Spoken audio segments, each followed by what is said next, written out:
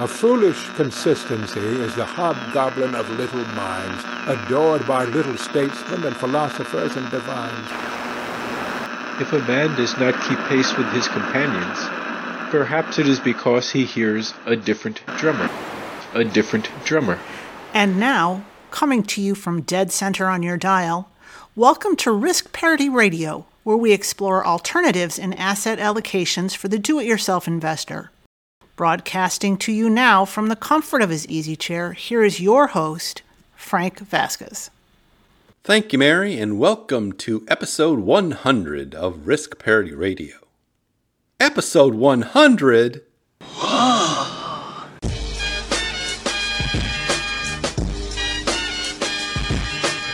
Nope, there won't be any ranting this time. Maybe later. That question will be answered this Sunday night!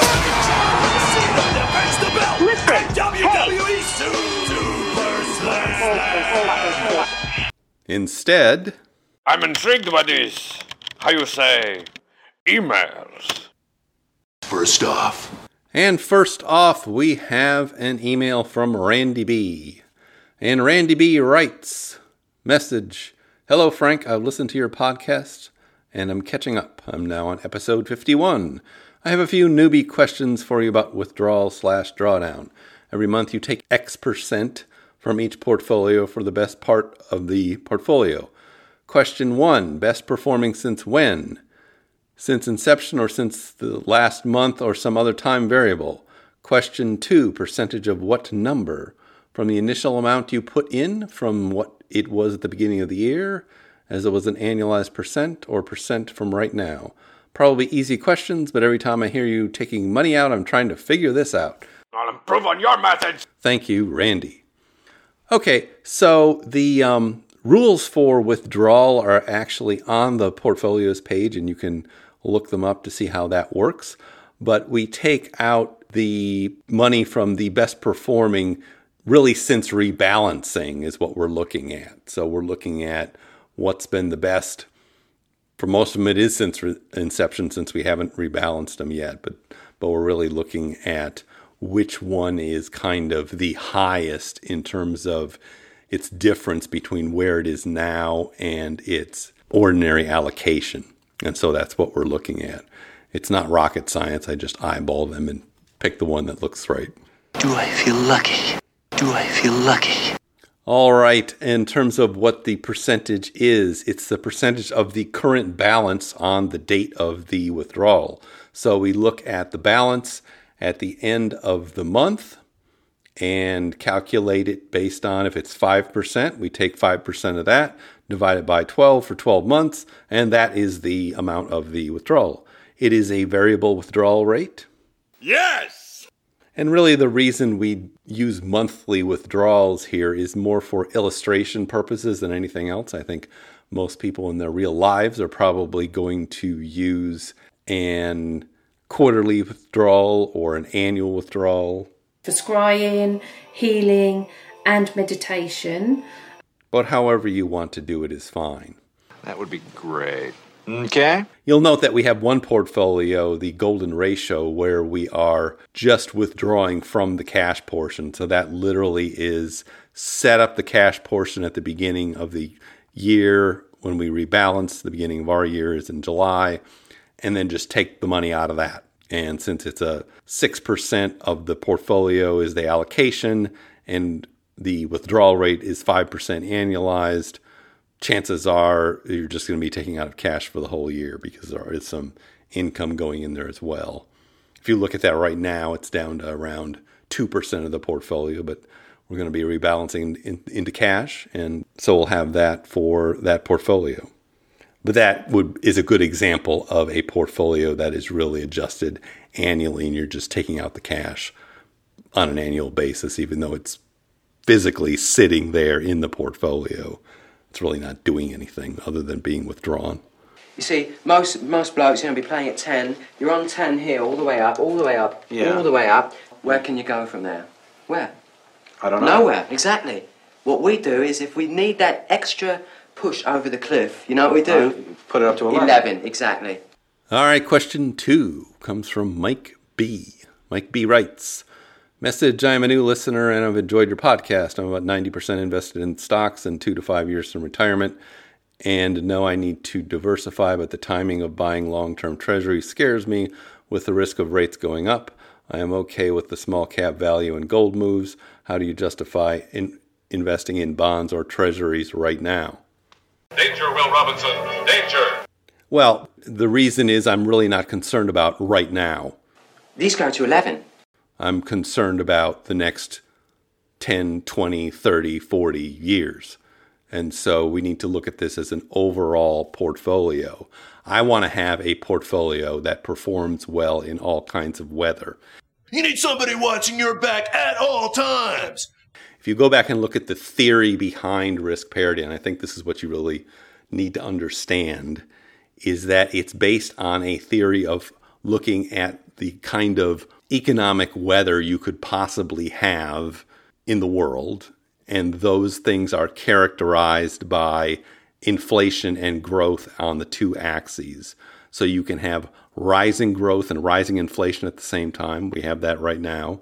You can have declining growth and declining inflation. You saw that in 2000. You saw that in 2008. You saw that in March of 2020.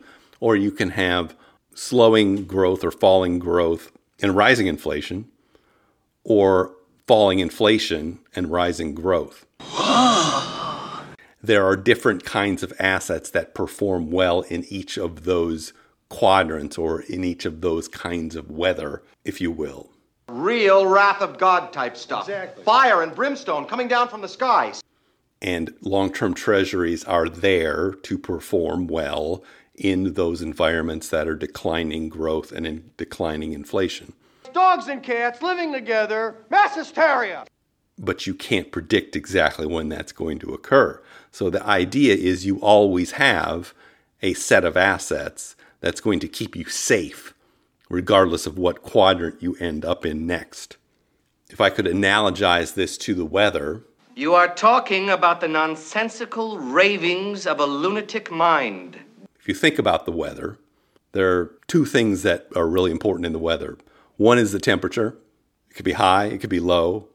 And the other one is the level of dryness, whether it's wet or dry. Because when it's wet, you could be getting precipitation. When it's dry, you could be having other problems, maybe fires or things like that. Fire, fire, fire, fire. But the idea is you will have appropriate clothing, if you will, and shelter to withstand whatever kind of weather comes your way, because you live in a place that is subject to all kinds of different kinds of weather, like I did when I was growing up. I lived in Iowa. Yeah, baby, yeah! Now, the fixation with right now means that you are looking at crystal balls. You can actually feel the energy from your ball by just putting your hands in and out.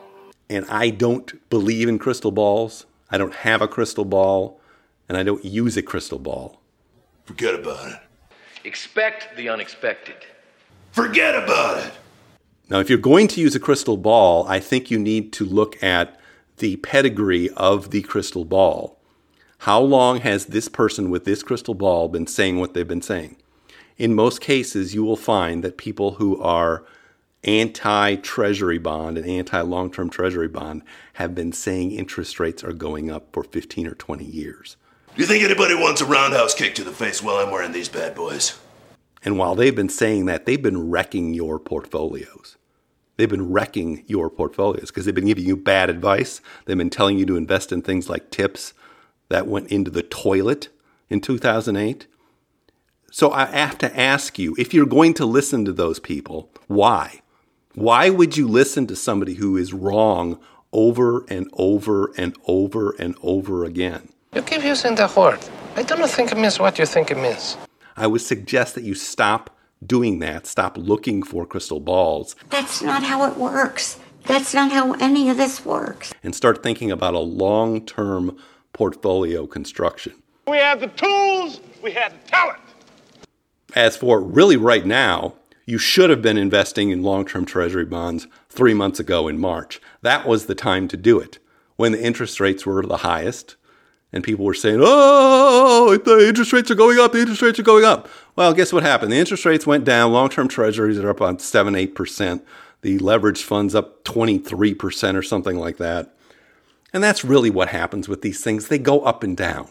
They don't go in one direction all the time. That's not how any of this works. They go up and down with economic cycles and economic conditions. In reality, the best crystal ball is the long-term treasury rates because it has a better track record of forecasting what the future is going to be like than any other crystal ball I've ever seen. Does that make you different than most everybody else? And the answer's yes! That's why when you see things like an inverted yield curve where the long-term treasury rate is lower than shorter-term treasury rates, that is usually a sign that something bad is going to happen in the next 6 to 18 months. It's really not that precise. We don't know. What do we know? You don't know. I don't know. Nobody knows. But the last time you saw that was 2019. And by 2020, even before the pandemic, the price of treasuries was going through the roof. The economy was slowing down. And everything that people say is not going to happen was happening.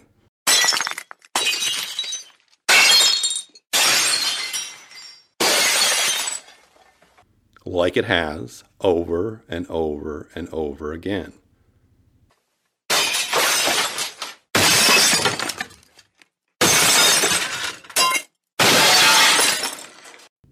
But if you're going to be a forecaster, you can't half do this. You need to go do it yourself. You need somebody watching your back at all times. You need to go and look at that raw data yourself and have a mechanism of analyzing it. Because watching the TV or reading something is not going to get you anywhere. Forget about it. It's proven time and time again to be the worst way of investing. The worst way of investing is looking at right now and trying to say, this is the right investment for right now. That's not an improvement. If you do that, you're going to suffer. That's the truth. You can't handle the truth. Here, I said I wasn't going to do a rant.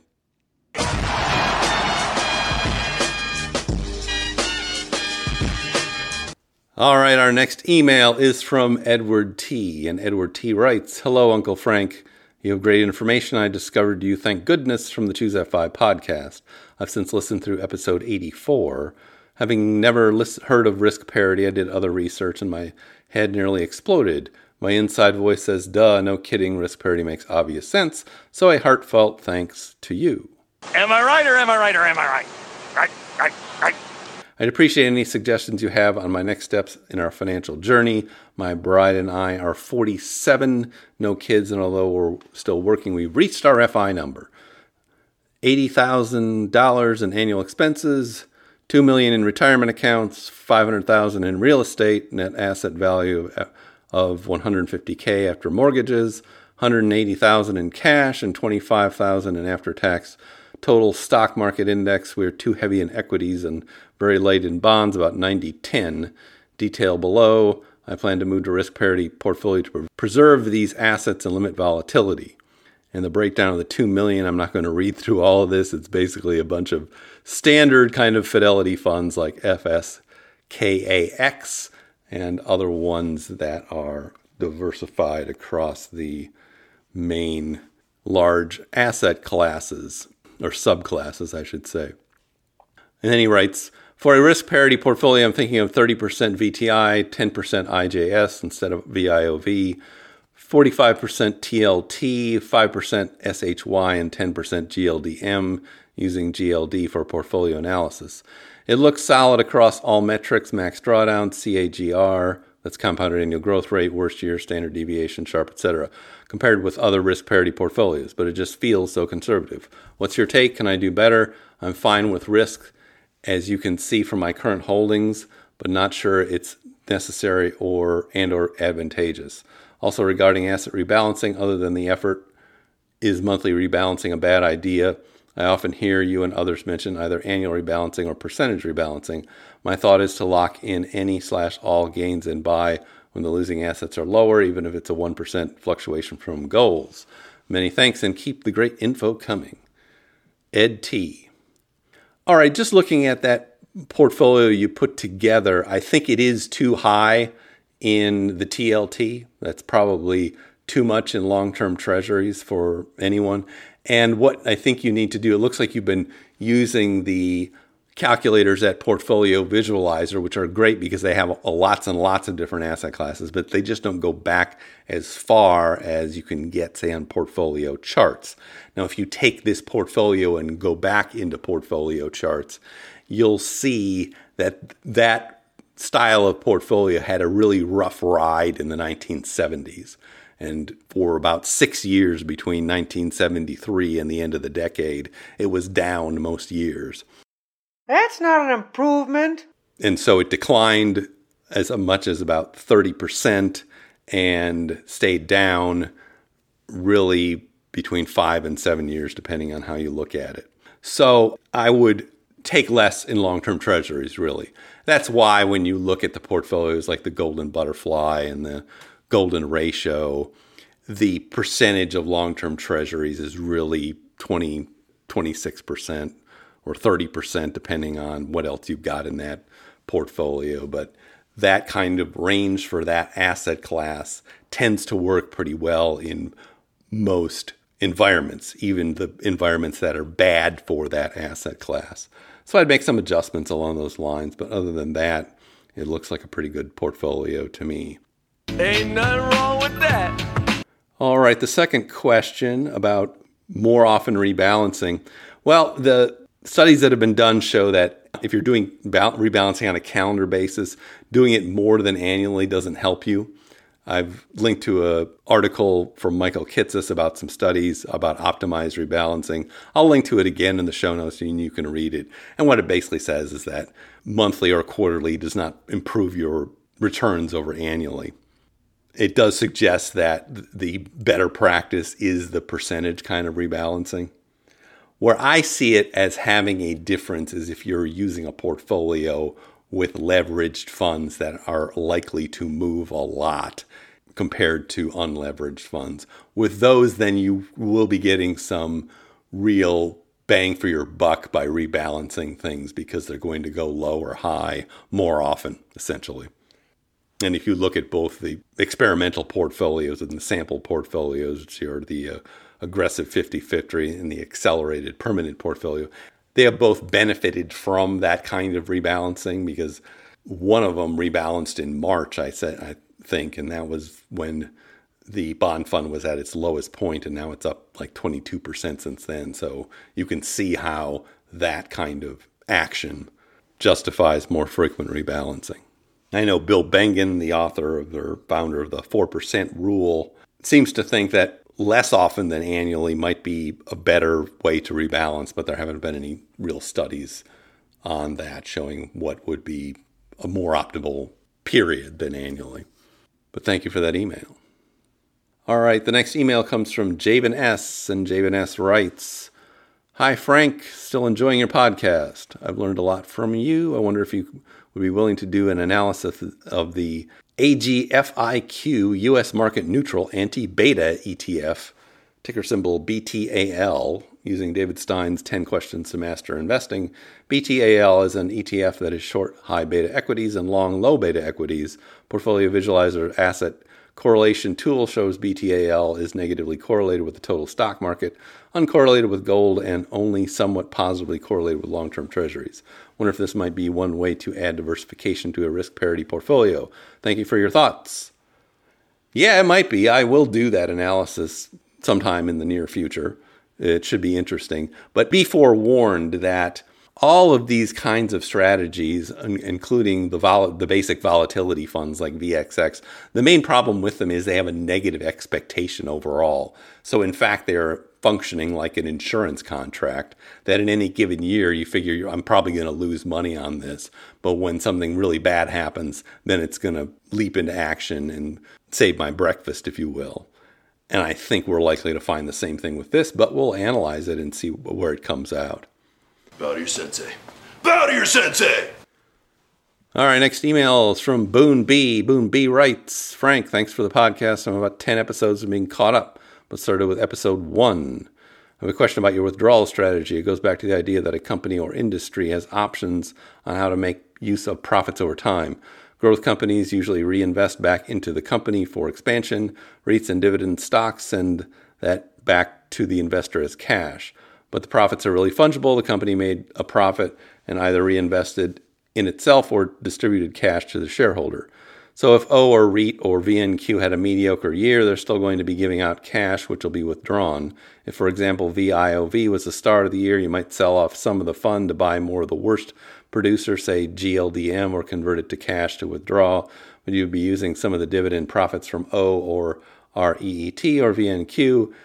They weren't the best in the world, just mediocre, but you still withdrew the profits from that asset class. Wouldn't the better strategy be to reinvest all dividends in all asset classes and to redistribute or withdraw strictly from the sale of shares only? I realize this is really only a good idea in a tax-sheltered account. You might not want to make a sale for the sake of a redistribution in a taxable account. And the answer is, well, possibly. I haven't modeled it. I think it would be very difficult to model this. But I think what you're likely to find is it's going to be trivial or insignificant. And the reason I say that is because the distributions compared to the entire portfolio are relatively small. And in most cases, for most assets, the distributions are going to be a small part of its performance for that year, that it's likely to go up much more or down much more than the dividend rate it's paying. I think, for example, our REET is up something like 30% in the past year. So its dividend rate is not that significant in that calculation. So just thinking about it in terms of orders of magnitude, I would not think it would be that significant or worthwhile. But you're welcome to try it out or be able to model it and see what happens. You have a gambling problem. I don't think the difference will be that much. Thank you for that email. All right, next email comes from Jamie E. Jamie E. writes, Hi, Frank. Thoughts on small exposure to VXX or UVXY as a tool in your risk parity portfolio? Thanks, Jamie. Well, yes, we do have some VXX in the risk parity ultimate sample portfolio. And the struggle I always have with these things, as I mentioned in one of the past questions, is that they seem to have a negative expectation. In most years and most times, they will decline in value and then spring into life when the stock market is crashing because they are volatility instruments. So you have to expect to lose money most of the time on them and then have them help you out only when everything else is going badly. What this causes is an issue with how much to actually use. I mean, how much insurance do you actually want?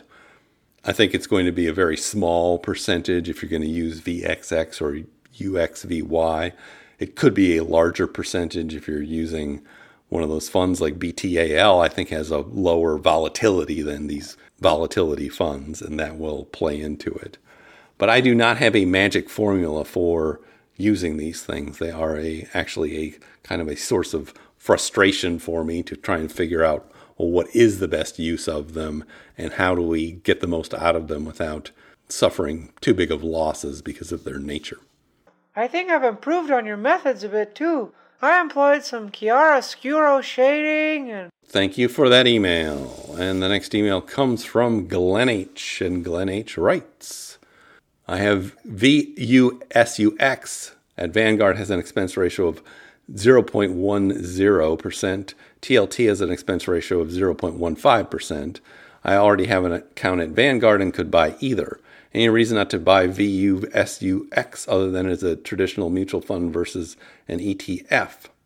Well, no. As I've said before, the sample portfolios are designed to have the most popular or a most popular selection for these ETFs, but there are more coming online all the time, and oftentimes the expense ratios are lower for the newer ones. And so at Vanguard, I think your best choice is going to be VGLT, which is the ETF that invests in long-term treasuries, and it has an expense ratio of 0.05. There's a Schwab long-term treasury ETF, SCHQ, that also has an expense ratio of 0.05. Those are both newer than the venerable TLT, so you can use those. And if you're already there, you might as well.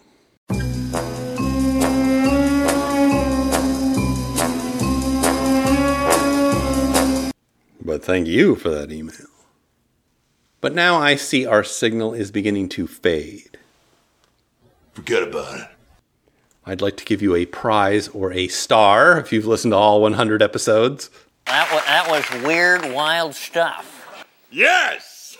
I thank you for any attention you've given to this podcast. Shut it up, you. If you have questions or comments for me, please send them to frank@riskparityradio.com. That email is frank@riskparityradio.com. Or you can go to the website, www.riskparityradio.com, and fill out the contact form there, and I'll get your message that way. If you haven't done it already, go to Apple Podcasts and their screwed up app and subscribe, or whatever they do now. I think it might be follow. That thing really doesn't work very well. Au contraire. Don't be saucy with me, Bernays. But I thank you for that, too. Last off. Thank you once again for tuning in. This is Frank Vasquez with Risk Parity Radio, signing off. Tony Stark was able to build this in a cave! The Risk Parity Radio Show is hosted by Frank Vasquez. The content provided is for entertainment and informational purposes only and does not constitute financial, investment, tax, or legal advice. Please consult with your own advisors before taking any actions based on any information you have heard here, making sure to take into account your own personal circumstances.